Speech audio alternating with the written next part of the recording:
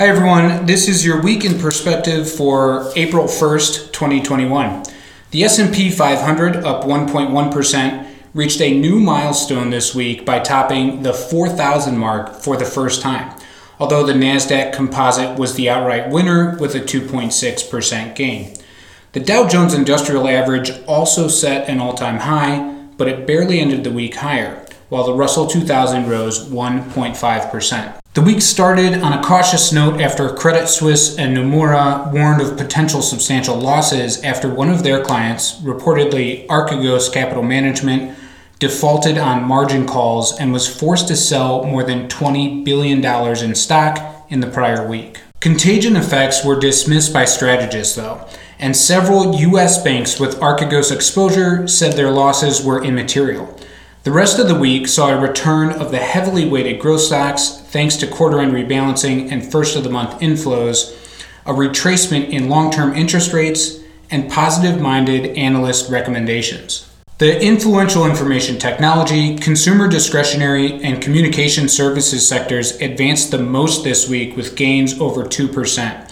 Conversely, the energy, materials, healthcare, and consumer staple sectors closed lower. Cyclical stocks underperformed despite the ISM Manufacturing Index for March rising 64.7% from 60.8% in February, and the Conference Board's Consumer Confidence Index jumping to 109.7 in March from 90.4 in February.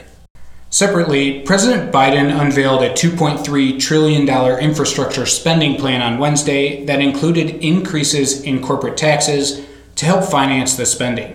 In addition, the White House press secretary said that the administration will seek another stimulus bill after passing the infrastructure plan. The 10-year yield increased 2 basis points to 1.68%, although it was flirting with 1.78% earlier in the week. The U.S. dollar index increased 0.2% to 92.90. One of the economic indicators that was mentioned in the Week in Perspective is the ISM Index, which is also referred to as the Purchasing Managers Index, which measures the change in production in the U.S. economy from month to month. Another term that will be seen week to week on these Week in Perspectives is the term basis point, which is 0.01%. So there are 100 basis points in a full percentage point. So when we refer to basis point movements in the Treasury yields, for instance, we're talking about a very small percentage move when it's 9 or 6 basis points. That's 0.09 or 0.06%. Another economic indicator that was used in this week's Week in Perspective is the Consumer Confidence Index, which basically measures how optimistic we are as consumers in the U.S. When there's an increase, we're optimistic about the future. If there's ever a decrease, we would be pessimistic about what's going to happen in the future. This week's financial planning topic, I want to touch on what we call a tax-efficient retirement strategy. So your strategy for withdrawing your retirement assets is just as important as your strategy for accumulating them. Think of your retirement assets in 4 different buckets. Bucket number 1 are your retirement accounts, your 401k, 403b, IRA, 457. It's your company plan plus IRAs.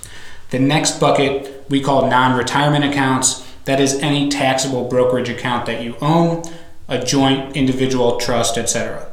And the third bucket is going to be your checking accounts, your main spending account. And then your fourth bucket is your savings account. That's stuff that you push off to the side for emergencies like putting on a new roof, got to repair your car, got to buy a new air conditioner at the house, stuff like that. Now, you want to set up your accounts, all 4 of these accounts, in a way that you pull your money out needed for monthly expenses in the most tax-efficient way possible. Anytime you're taking money out of your retirement accounts, you have to pay ordinary income tax. The federal government was nice enough to give you tax-deferred growth on those, and when it comes to retirement, they say, hey, you got to take that money out and pay the piper, got to pay Uncle Sam. We try to limit withdrawals from that account to what we call your required minimum distribution. So once you reach age 72, the government says, hey, you've had that tax deferral growth long enough. We want our tax money back, and they mandate that you take a portion out every year. It starts at around 4% and grows from there. Now, we only want to take money out of that account to satisfy those required minimum distributions if you can. The bulk of your monthly spend will then flow from your non-retirement accounts. Those accounts you pay tax every year in the form of capital gains, dividends, and interest. Those accounts flow into your checking account so that you get a paycheck just like when you're working. And obviously the savings account is still part of this equation, so anytime you have unexpected expenses that need to be met, instead of drawing from either your non-retirement accounts or your retirement accounts where taxes and market fluctuations can take effect, you want to pull from your savings account so that you don't sell into a declining market. It's important to remember that the tax laws are always changing.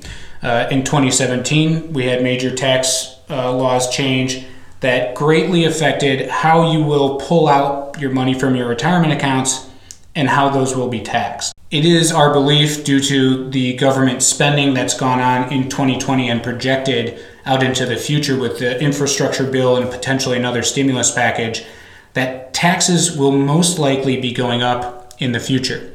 It's so hard to tell what those increases will look like and which portion, what brackets will change and how much tax you will owe in the future. So we really want to make sure that this machine is fine-tuned and constantly reviewed and updated to take advantage of and plan for any future tax law changes. Once we have set up this tax-efficient retirement strategy, it is an ongoing review of how much we need to pull out of the retirement accounts, pay tax now, reinvest it in the non-retirement accounts for future expenses. The sweet spot for taking distributions from your retirement accounts is between the ages of 59.5 and 72 when the government says you got to take out your required minimum distributions. What you would want to do is look at your income for the year and determine if you can fill some lower tax brackets with some distributions from your retirement accounts, pay the tax now, and reinvest that into your non-retirement account bucket so that that money is there for you to use in the future and not have to have a tax liability when you have expenses come up and take them out of the retirement accounts.